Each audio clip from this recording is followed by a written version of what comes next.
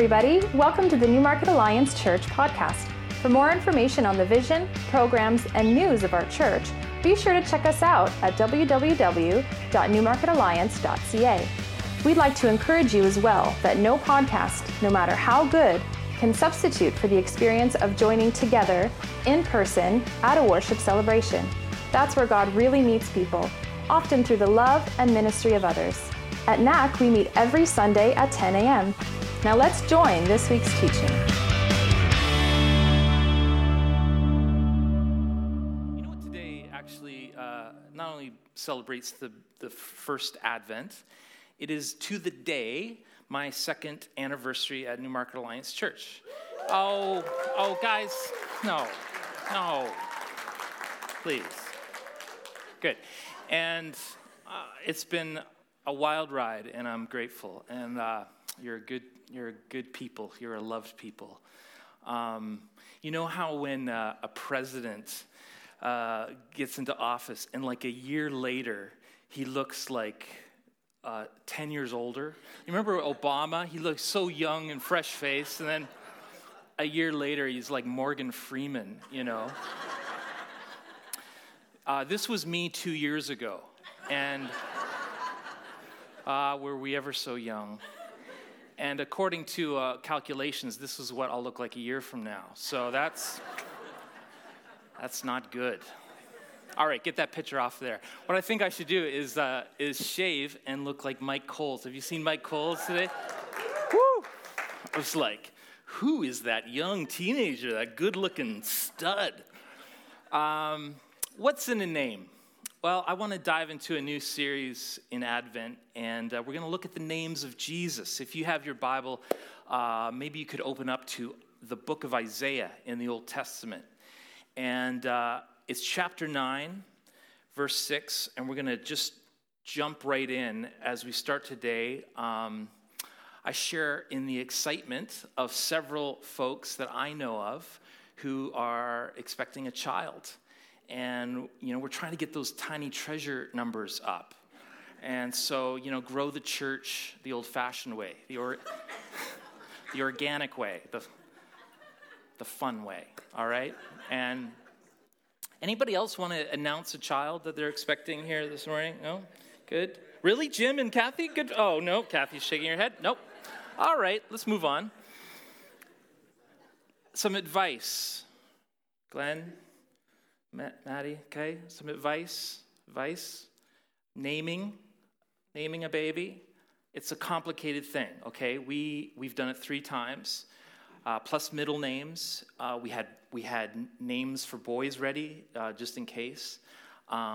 We had our third child, who we called third child for a while. We had a name all picked out. It was going to be Lucy, and then this baby arrives, and Vicky looks at me and goes, "No, she's a Gracie." And so she was Gracie. And of course, Vicky was all hopped up on drugs at the time. So remember, Michael Jackson named one kid Blanket, you remember, and Prince. But it turns out he named all of them Michael. So there's Michael Joseph Jackson, and Paris Michael Jackson. Paris is a girl. And Prince Michael Jackson. So he seems like a normal dude. There are certain rules that you need to know about naming a child. For example, if you or your spouse ever dated anyone with a certain name, so that name is right off, right? If you knew anybody who's weird or mean or rude, those names are off limits. It's hard for teachers, right, to name a kid. And word to the wise, I'm going to get emails for this, but don't involve your parents in this process, okay? They're going to turn up their nose, and they're going to shake their head, and they'll be like, they don't like the new names, right? Clementine. Kiwi? What are like food? Brooklyn? Like where the Yankees play? So the whole naming thing is a delicate thing. And then you have to factor in that certain names mean something. And then you have to think through, does this first name sort of go with the last name? Like Glenn and Brittany don't want to name their kid Robin Robinson or Baskin. I don't know why you would. I don't know if Maddie and Brad have thought about what goes with Dunn. Like Ima probably doesn't go well with Dunn. I don't know. My dad swore that he knew of somebody, Harry Butts. Okay, B-U-T-Z. It sounds a little too, on the nose to be real to me, but I looked up some real names that they probably shouldn't have. They should have thought it through a little more. Like there was a woman named Lois, last name Price. Lois Price. There was one lady, Helen, and this is true, she married a guy last name Back. I'll give you a minute. And after 10 years of marriage, he said it was true. So, now, the worst one I heard was a girl named Keisha May, and she married somebody with the last name Ash. I'll give you just a second on that one. This is why we dismiss the kids at the break. So you got to be very careful when naming kids. So this Advent series, we want to look at the 4 names prophesied about Jesus some 500 to 700 years before he was even born. And it was prophesied in a season and a time where there was lots of turmoil, there was lots of uncertainty, a lot of fear. Sounds a little bit like a season that we're finding ourselves in. And the prophet Isaiah said this, Isaiah 9 verse 6, a verse that you often hear at Christmas time. For to us a child is born, to us a son is given, and the government will be on his shoulders. Here's the name of our series. And he will be called. What will he be called? Now, help me read this out. Let's read it together. And he will be called the Wonderful Counselor, Mighty God, Everlasting Father, Prince of Peace. And today we want to look at that prophetic title of Jesus, that he would be called Wonderful Counselor. Wonderful Counselor. And I don't know if everybody sort of likes what I like, which is sort of an etymology, sort of discovering the meaning of the words in the original language. But these 2 English words come from 2 Hebrew words, Pele Yoez.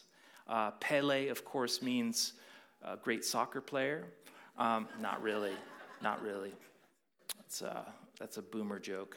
And this is what it means, actually. Pele means beyond understanding, all right? It means too wonderful for words. And so when Isaiah was going to describe the one Savior of the world, Jesus, he didn't have the words to describe him. And he used a word that means there are no words. I think that's beautiful. He's too wonderful for words. And Yoez is the word translated as counselor. It means to advise or to consult or to guide. And so one day a son will be born, a child will be given to us, and his name will be Pele Yoez, Wonderful Counselor. He is the God in flesh. He is the Alpha and the Omega. He's the beginning and the end, and he knows you, and he cares for you, and he understands exactly what you're going through, and therefore he can be your Wonderful Counselor. I love the way it's described in Hebrews chapter 4, verse 15 and 16. Speaking of Jesus, our high priest, Scripture says, for we do not have a high priest who is unable to do what? Who is unable to empathize with our weaknesses. But we have one who has been tempted in every way, just as we are, yet was without sin. He's our high priest. He's our Savior, our Wonderful Counselor. He's been through what we are going through. He's been tempted in every way that we have been tempted, and yet was without sin. He understands your pain. He understands your hurt. He has experienced life as we have. And that's why verse 16 says, let us then approach the throne of grace with what? With confidence, so that we may receive mercy and find grace to help us. When? To help us in our time of need. And some of you right now, if you were honest, you would say, I'm in a significant time of need. The good news is that there is one who is here to help. He is the Peleioes. He is Jesus. He's the wonderful counselor. So let's talk about Jesus, the wonderful counselor, because one of the things that a lot of people forget is that Jesus came for the sick, came for the hurting, he came for the broken, he came for those who are in need. He didn't come for the perfect, for those who have it all together. We talked about this verse a few weeks ago. I've not come to call the righteous, but who did he come for? I've come to call the sinners to repentance. You have to remember that Jesus is the wonderful counselor who comes for the sick, the hurting. So I'm curious this morning, where are you sick? Where are you sick today? Where do you hurt? Because truthfully, we are all sick in one way or another at one point or another in our lives, in one way or another. And just because, if for no other reason, then sin is at work in the world. And we all battle with weaknesses, with vulnerabilities, with strongholds and dysfunctions. Where are you sick this morning? And some of you try to mask and pretend like it's not there. For some of you, it's obvious to the rest of us where you're sick. So I ask you, where are you sick today? You know how the holidays can be like a magnifying glass in some ways. It makes the good things seem better. It makes the bad things seem worse. Where are you sick this morning? It could be like so many people today that you are depressed. You feel anxious. You wake up every day and you're wondering how you're going to get through the rest of the day. And you have no hope, it seems, for tomorrow. And you wonder if it's going to get better. Other of you, you live in fear.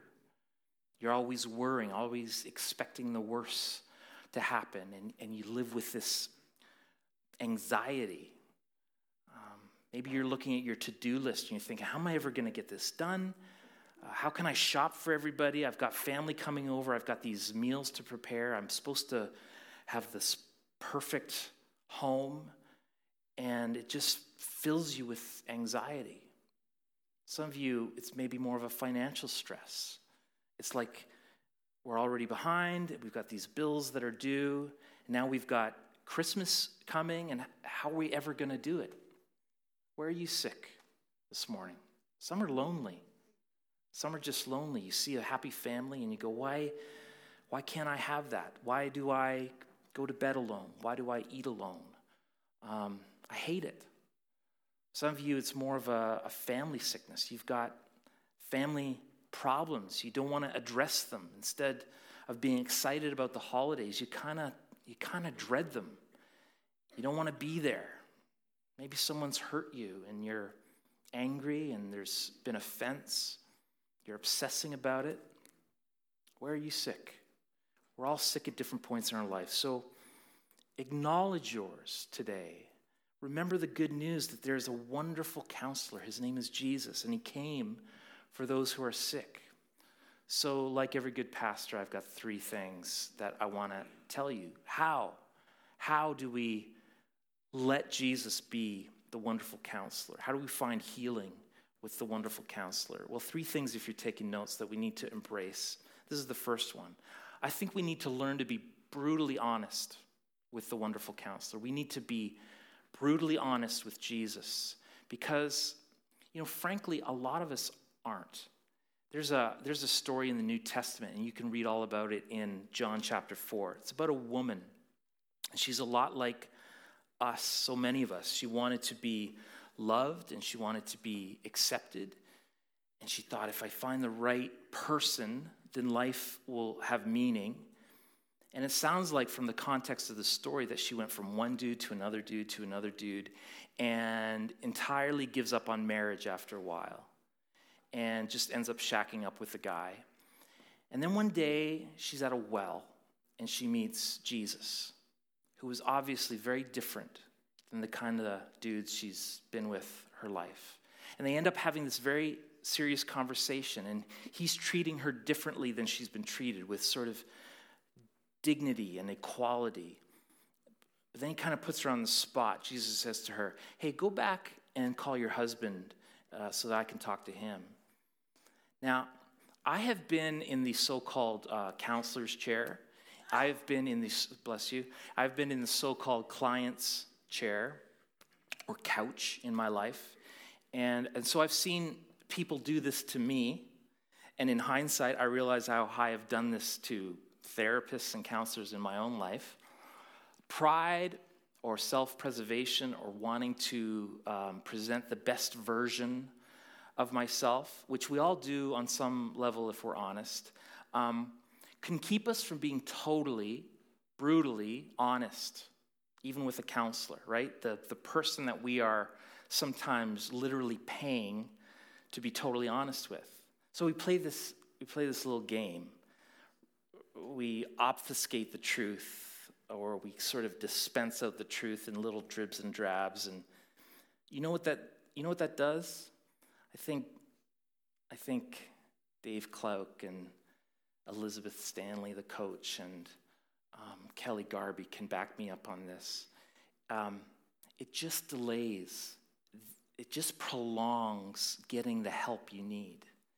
It just turns into more sessions and more money, and it really just delays the inevitable of getting to the truth, getting to that thing that can actually help you and heal you.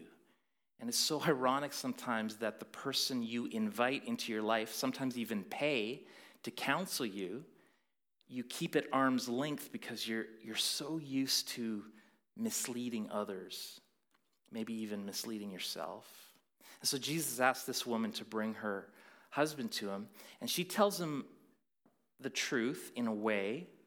I mean, she could have outright lied and said, well, he's away on business or he's at the shop and he's not available right now. But she said in verse 17, I have no husband. And Jesus went on to say, yeah, that's exactly true what you say. The fact is you've had 5 husbands, and now the guy you're living with, he's not your husband. And so if this woman at a well was trying to maybe hold her cards a bit, obfuscate the truth a little bit, Jesus just cuts to the heart of it, doesn't he? Just gets right to the point. And he says, I am the living water. I'm the hope that you've been searching for your entire life. If you don't understand this about Jesus, you need to understand it today. Jesus knows it all anyway, doesn't he? You have no secrets from Jesus. You have secrets from your spouse, maybe, from your kids, from your coworkers. But Jesus knows every little thing about you. And hear me on this. He's still madly, deeply in love with you. And some of y'all think, I know you think this, if they really knew what I was like, if they knew my past, if they'd known what I had done, they'd be so done with me. Well, guess what? Jesus does know everything about you, and he is especially fond of you, if I can quote the Shack here. Some of you right now, you might want to be honest for the first time in a long time. There are maybe some of you who decide to be honest today in a brutally scary, vulnerable way. And you might say, Jesus, I'm not even sure you're good.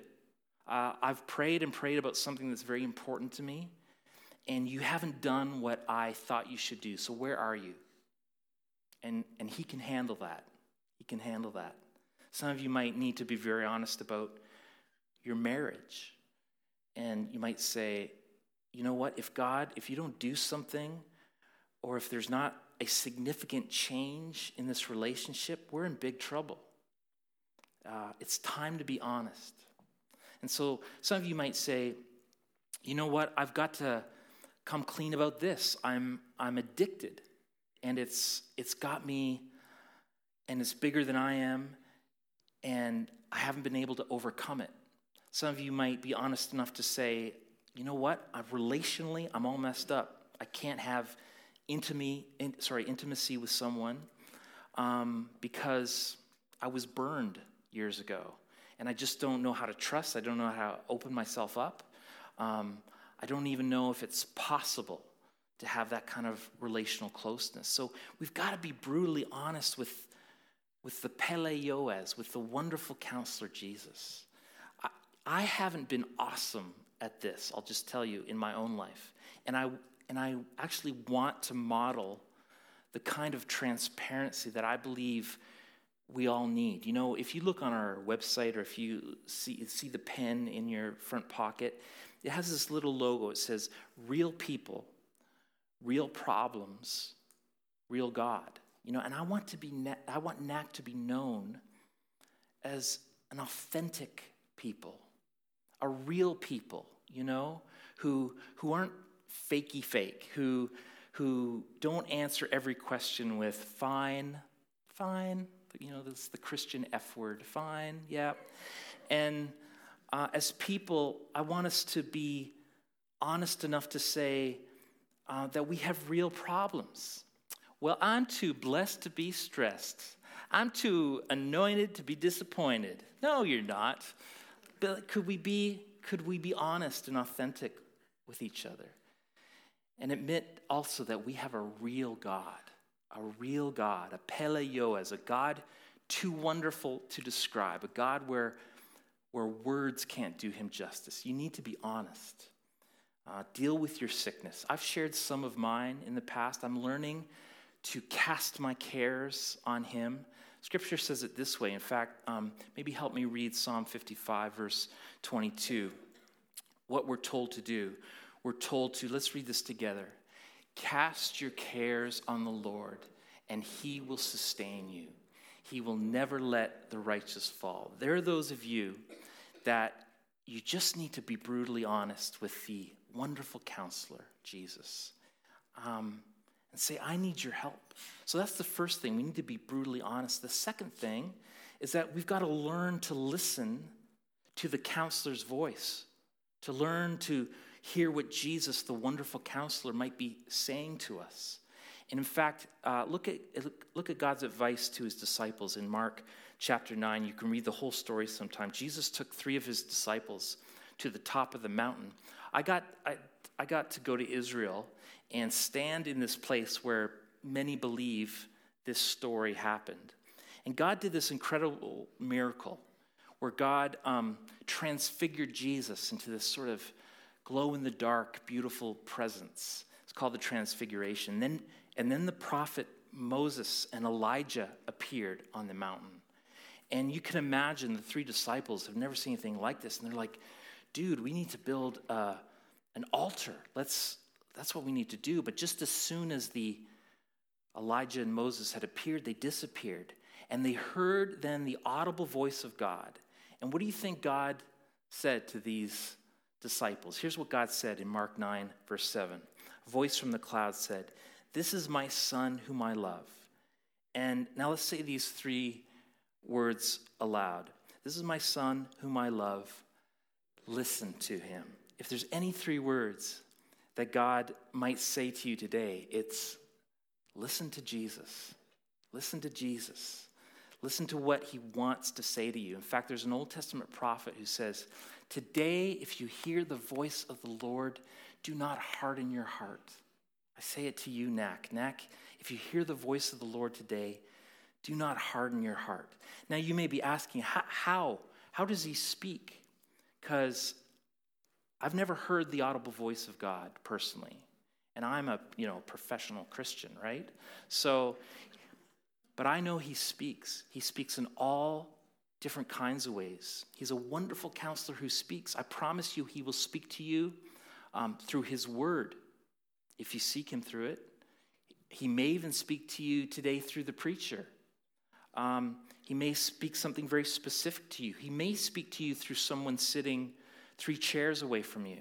Maybe he already has spoken to you during our break time through somebody. He may speak to you through someone at work who's not even a Christian. God could do that. He may speak to you on the way home as you're listening to a song. Or he may speak to you through through circumstances.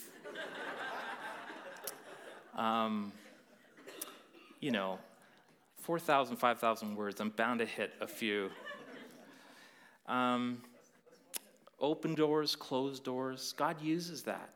And I believe if you kind of train yourself, you can begin to hear his voice. I have 3 kids, and I know if they're in a room of 40 rock teenagers, and they said, "Dad," I would hear them. It would cut through the noise of all the other teenagers. I've recognized their voices. What? Good. You can recognize the voice of the wonderful counselor and learn to listen to him. Here's what he says specifically in John 10:27. He says, "My sheep listen to my voice. I know them and they follow me." We've got to be brutally honest with the counselor. We've got to learn to listen to the counselor's voice. And number 3, above all, we've got to do what the counselor tells us to do. When he speaks, we've got to do what he says, even when we don't feel like doing it, and don't understand why he's asking us to do it. But we've got to do it even if it doesn't make sense to our natural minds. I'll give you an example, sort of a strange story. But when I was a kid and my mother's mother was still living, Grandma Schultz, she was in Cambridge. And we'd go visit her, and she was in sort of an assisted living thing in Cambridge. My dad went to buy her a mixer at whatever the Walmart of the early 80s was, maybe Zellers, Kmart. I bet you it was Kmart. And he brings this closed box up to the cash register. And I know this is going to sound weird, and you may roll your eyes, but there was a voice that says to him, "There is no power cord in that box. There's no AC cord in that box. It's taped shut. It's closed." He said, "That's not right. Get thee behind me, Satan." Or, It kept saying, "There is no power cord in this box." He buys the mixer, goes to my grandma, opens the box. Does anybody want to guess what's missing from that box? A small example, and maybe a silly one, but he repented in that moment. Said, "God, don't ever let me ignore your voice, because if it's the little things, like a power cord in a mixer box, I don't want to miss the big things about vocation, about relationships, about parenting, about wisdom." The good shepherd, he may tell you to do something that doesn't make sense logically, but do what he says, because he's your good shepherd. He is a guide. He's a wonderful counselor. There's this obscure little Old Testament story, and you can read it verbatim in 2 Kings chapter 5. It says that there was a man named Naaman, and he's the captain of the army of the king of Aram. And it goes on to say that he's a great man. He's a brave man. He's a respected, victorious warrior. He's called a valiant warrior. I mean, the guy sounds like a stud. But he was a leper. Sorry. Sorry, I'm so ADD. I'm so that's why we don't have kids in the service, because I would be just talking to them. Now, we talked about leprosy a few weeks ago, and maybe Naaman wasn't full of leprosy the way that example was a few weeks ago. Maybe he's not riddled with leprosy, but we know that leprosy has a downward trajectory. It doesn't get better. It gets worse. So maybe he's at the beginning stages of it, but I bet you his soldiers are keeping a distance from him. I'm sure his family is keeping a wide berth around him, and it's probably getting worse. I think the only advantage is, as a soldier, maybe he gets in the enemy's face and, rubs his arm on their head or something. It's like, you got leprosy, bro. But other than that, everything else would kind of suck, having leprosy. And so he hears about a prophet in Israel, Elisha. And the rumor is if anything or anyone could heal him, it's this guy, Elisha. And so Naaman loads up this entourage, and he brings 10 talents of silver, 6,000 shekels of gold, 10 fancy outfits. And by the way, I looked up what 10 talents of silver is. Are you ready for this? 750 pounds of silver. So that's why he has the entourage, I imagine. So he rides up to Elisha the prophet's house. A prophet is someone, right, who speaks on behalf of God.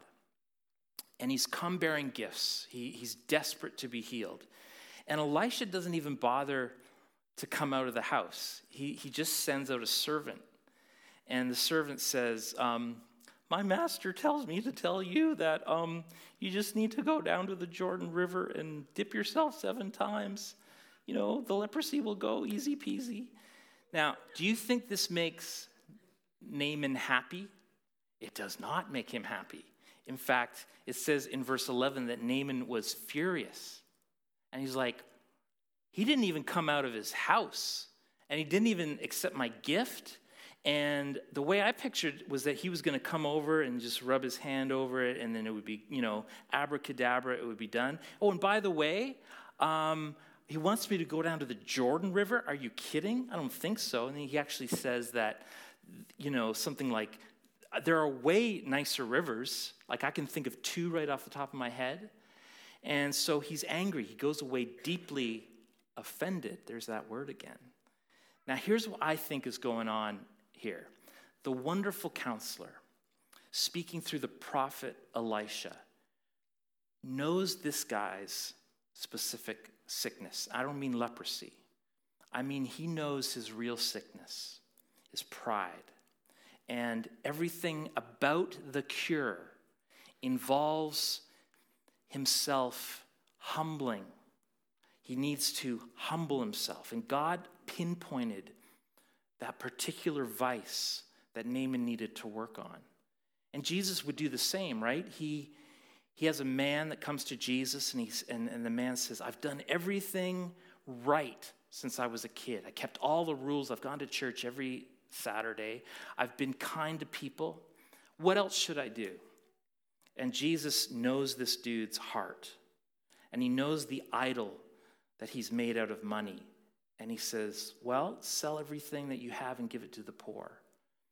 The Bible says that the guy went away sad because he couldn't do it. He was unwilling to obey the wonderful counselor. See, Jesus knew this guy's sickness, and Jesus knows my sickness. And he knows the prescription too. So a servant calls out Naaman on this. And he says, Master, if Elisha had asked you to do something heroic, like scale a castle or kill 100 men on your own, you'd have no problem with that. So this is 100 times easier, and you could probably use a bath anyway. Why don't you do it? So Naaman begrudgingly did it. He dips himself 7 times in the Jordan. And it says in verse 14 that he was restored and that he had skin like that of a young boy. His skin was healed. And I can't help but wonder, it doesn't say this, but I wonder if maybe a deeper part of his psyche was healed a little bit that day. That prideful part, that controlling part, that part that was starting to believe his own good press. When the wonderful counselor tells you to do something, you do it. You do it, even if it's something you don't want to hear, because Jesus loves you and he wants the absolute best for you. Jesus, because he loves you, may even tell you something you need to hear that you don't want to hear. I don't know what that is for you. Some of you, Jesus may speak to you very, very clearly and tell you you need to break up with this person because they're leading you away from God, and you don't want to hear it because you're comfortable. But he's only speaking truth to you because he loves you. Some of you financially, because of the bad decisions you've made or because of things beyond your control, are in a tough spot. And he may be saying to you, it's time to downsize. You've got too much house. And you don't want to hear that because he's going to tell you this only because he loves you. Some of you, you've got this whole second life going on. You've got secret addiction stuff. And you'll never, ever have the marriage that Jesus wants you to have until you do something about it and come clean. Confess and be real, be transparent, be vulnerable, bring your real self. So when he speaks, you do what he says. And by the way, the wonderful counselor often uses good human counselors in your healing, doesn't he? He speaks through them. So maybe what you might need this morning is a good human counselor, maybe some spiritual freedom counselors, and maybe we can refer you to someone. Or maybe if it's a financial issue, we can help you out with the costs. Or maybe for some of you, it's just a good friend. But ultimately, there is one whose name is Jesus, and he is the Son of God. He is the mighty God. He is the Prince of Peace. He's the everlasting Father, and he is the Pele Yoez. He's the wonderful counselor. And this counselor, who is so great that there are not even words to describe him. There are no words. You need to be honest with him. You need to listen to him. You need to do exactly what he says to do. Amen? I want to close with a specific song, and maybe I would even pray these lyrics over us today. God, we just want to offer our heart to you, Lord. Here's my heart, Jesus. Now, would you speak what is true? I am found. I am yours. Thank you, I'm loved. Thank you that you've made me pure. I can have life through you. I can breathe. I am healed. I am free. So here's my heart, Jesus. I offer it to you. Speak what is true. I thank you that you are strong. You are sure. You are life. You endure. You are good. You're always true. You are the light of the world breaking through. Here's my heart, Jesus. Here it is. As blackened and as hurting and as sick as it is, here it is, Jesus. Speak what is true. Come, Holy Spirit, speak to us, I pray. Will you stand with me as we sing this? It's a powerful thing when together we gather as the people of the Lord and we say, speak to my heart. I just feel like I saw this powerful river of life, like flowing towards the people in this room, towards all of us, the children of God, those who know him and those who are on a way to still knowing him more deeply. I just want to speak a word of encouragement, whether it's for one person, whether it's for many people. I just want to be honest before the Lord. I want to listen to his words, and I want to do what he says. And I just want to speak a word of encouragement deep into your spirit. The Lord wants to say to you, your hard work of service is over. The Lord wants to speak tenderly to you. A word of encouragement, a word of life. You can endure. You can live through this. You can experience the tenderness of the Lord. You can experience the life of the Lord in the midst of your hardship, in the midst of your sorrow, in the midst of your pain. Be encouraged. Be encouraged. Jesus is with you. Yes. Lord, I just thank you, God, that you speak a word that says you are with us. You are walking with us, speaking to us, singing words of life over us. You are with us. Lord, let your presence change us. Let your presence change us. Yes. You're walking with us, speaking life over us. Yes, Jesus. Be encouraged. Be encouraged. Allow your spirit to be encouraged. Let the Lord God of joy breathe joy into your circumstance. Yes. Pain and joy can coexist.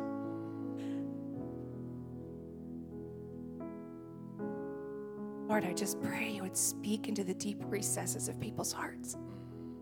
Lord, where there's cracks, I just pray for your joy. I pray for your light, your peace, and your love. And I just pray over this, my friends and my family, Lord. I just pray over the holiday season, Jesus. I just pray over the season, Lord, where there's normal family conflict, frustration, and joy. I just pray, Lord, you would give us wisdom to lean into you. Yes. Just be your kids. You don't expect perfection from us, Lord. Be encouraged. Yes. Amen. That's for somebody this morning. I believe that. So, church, today, if you hear the word of the Lord, if you hear the voice of the Lord, do not harden your heart. So isn't it great that we don't have to come to church to get Jesus? Jesus is with us, and we get to leave the church with him and take him to our workplaces and our school. I want to thank you for coming to church, especially on a day. Oh, we may have to live here now for the weekend. All right. We've got a kitchen and a bathroom, and we'll sink shower. It'll be fine. Thank you for coming. But as much as I'm glad that you came to church, what I really challenge you to do is go be the church. Remember, we have prayer available, and this might be the perfect day to do that. Be honest with someone. Be honest with yourself. Be honest with the Pelayoas, your wonderful counselor. You are a loved people. This has been just a great 2 years. Hard in many ways, but not because of this great church. You have been a wonderful church to me, and I hope I can be half as good to you as you have been to me. God bless you.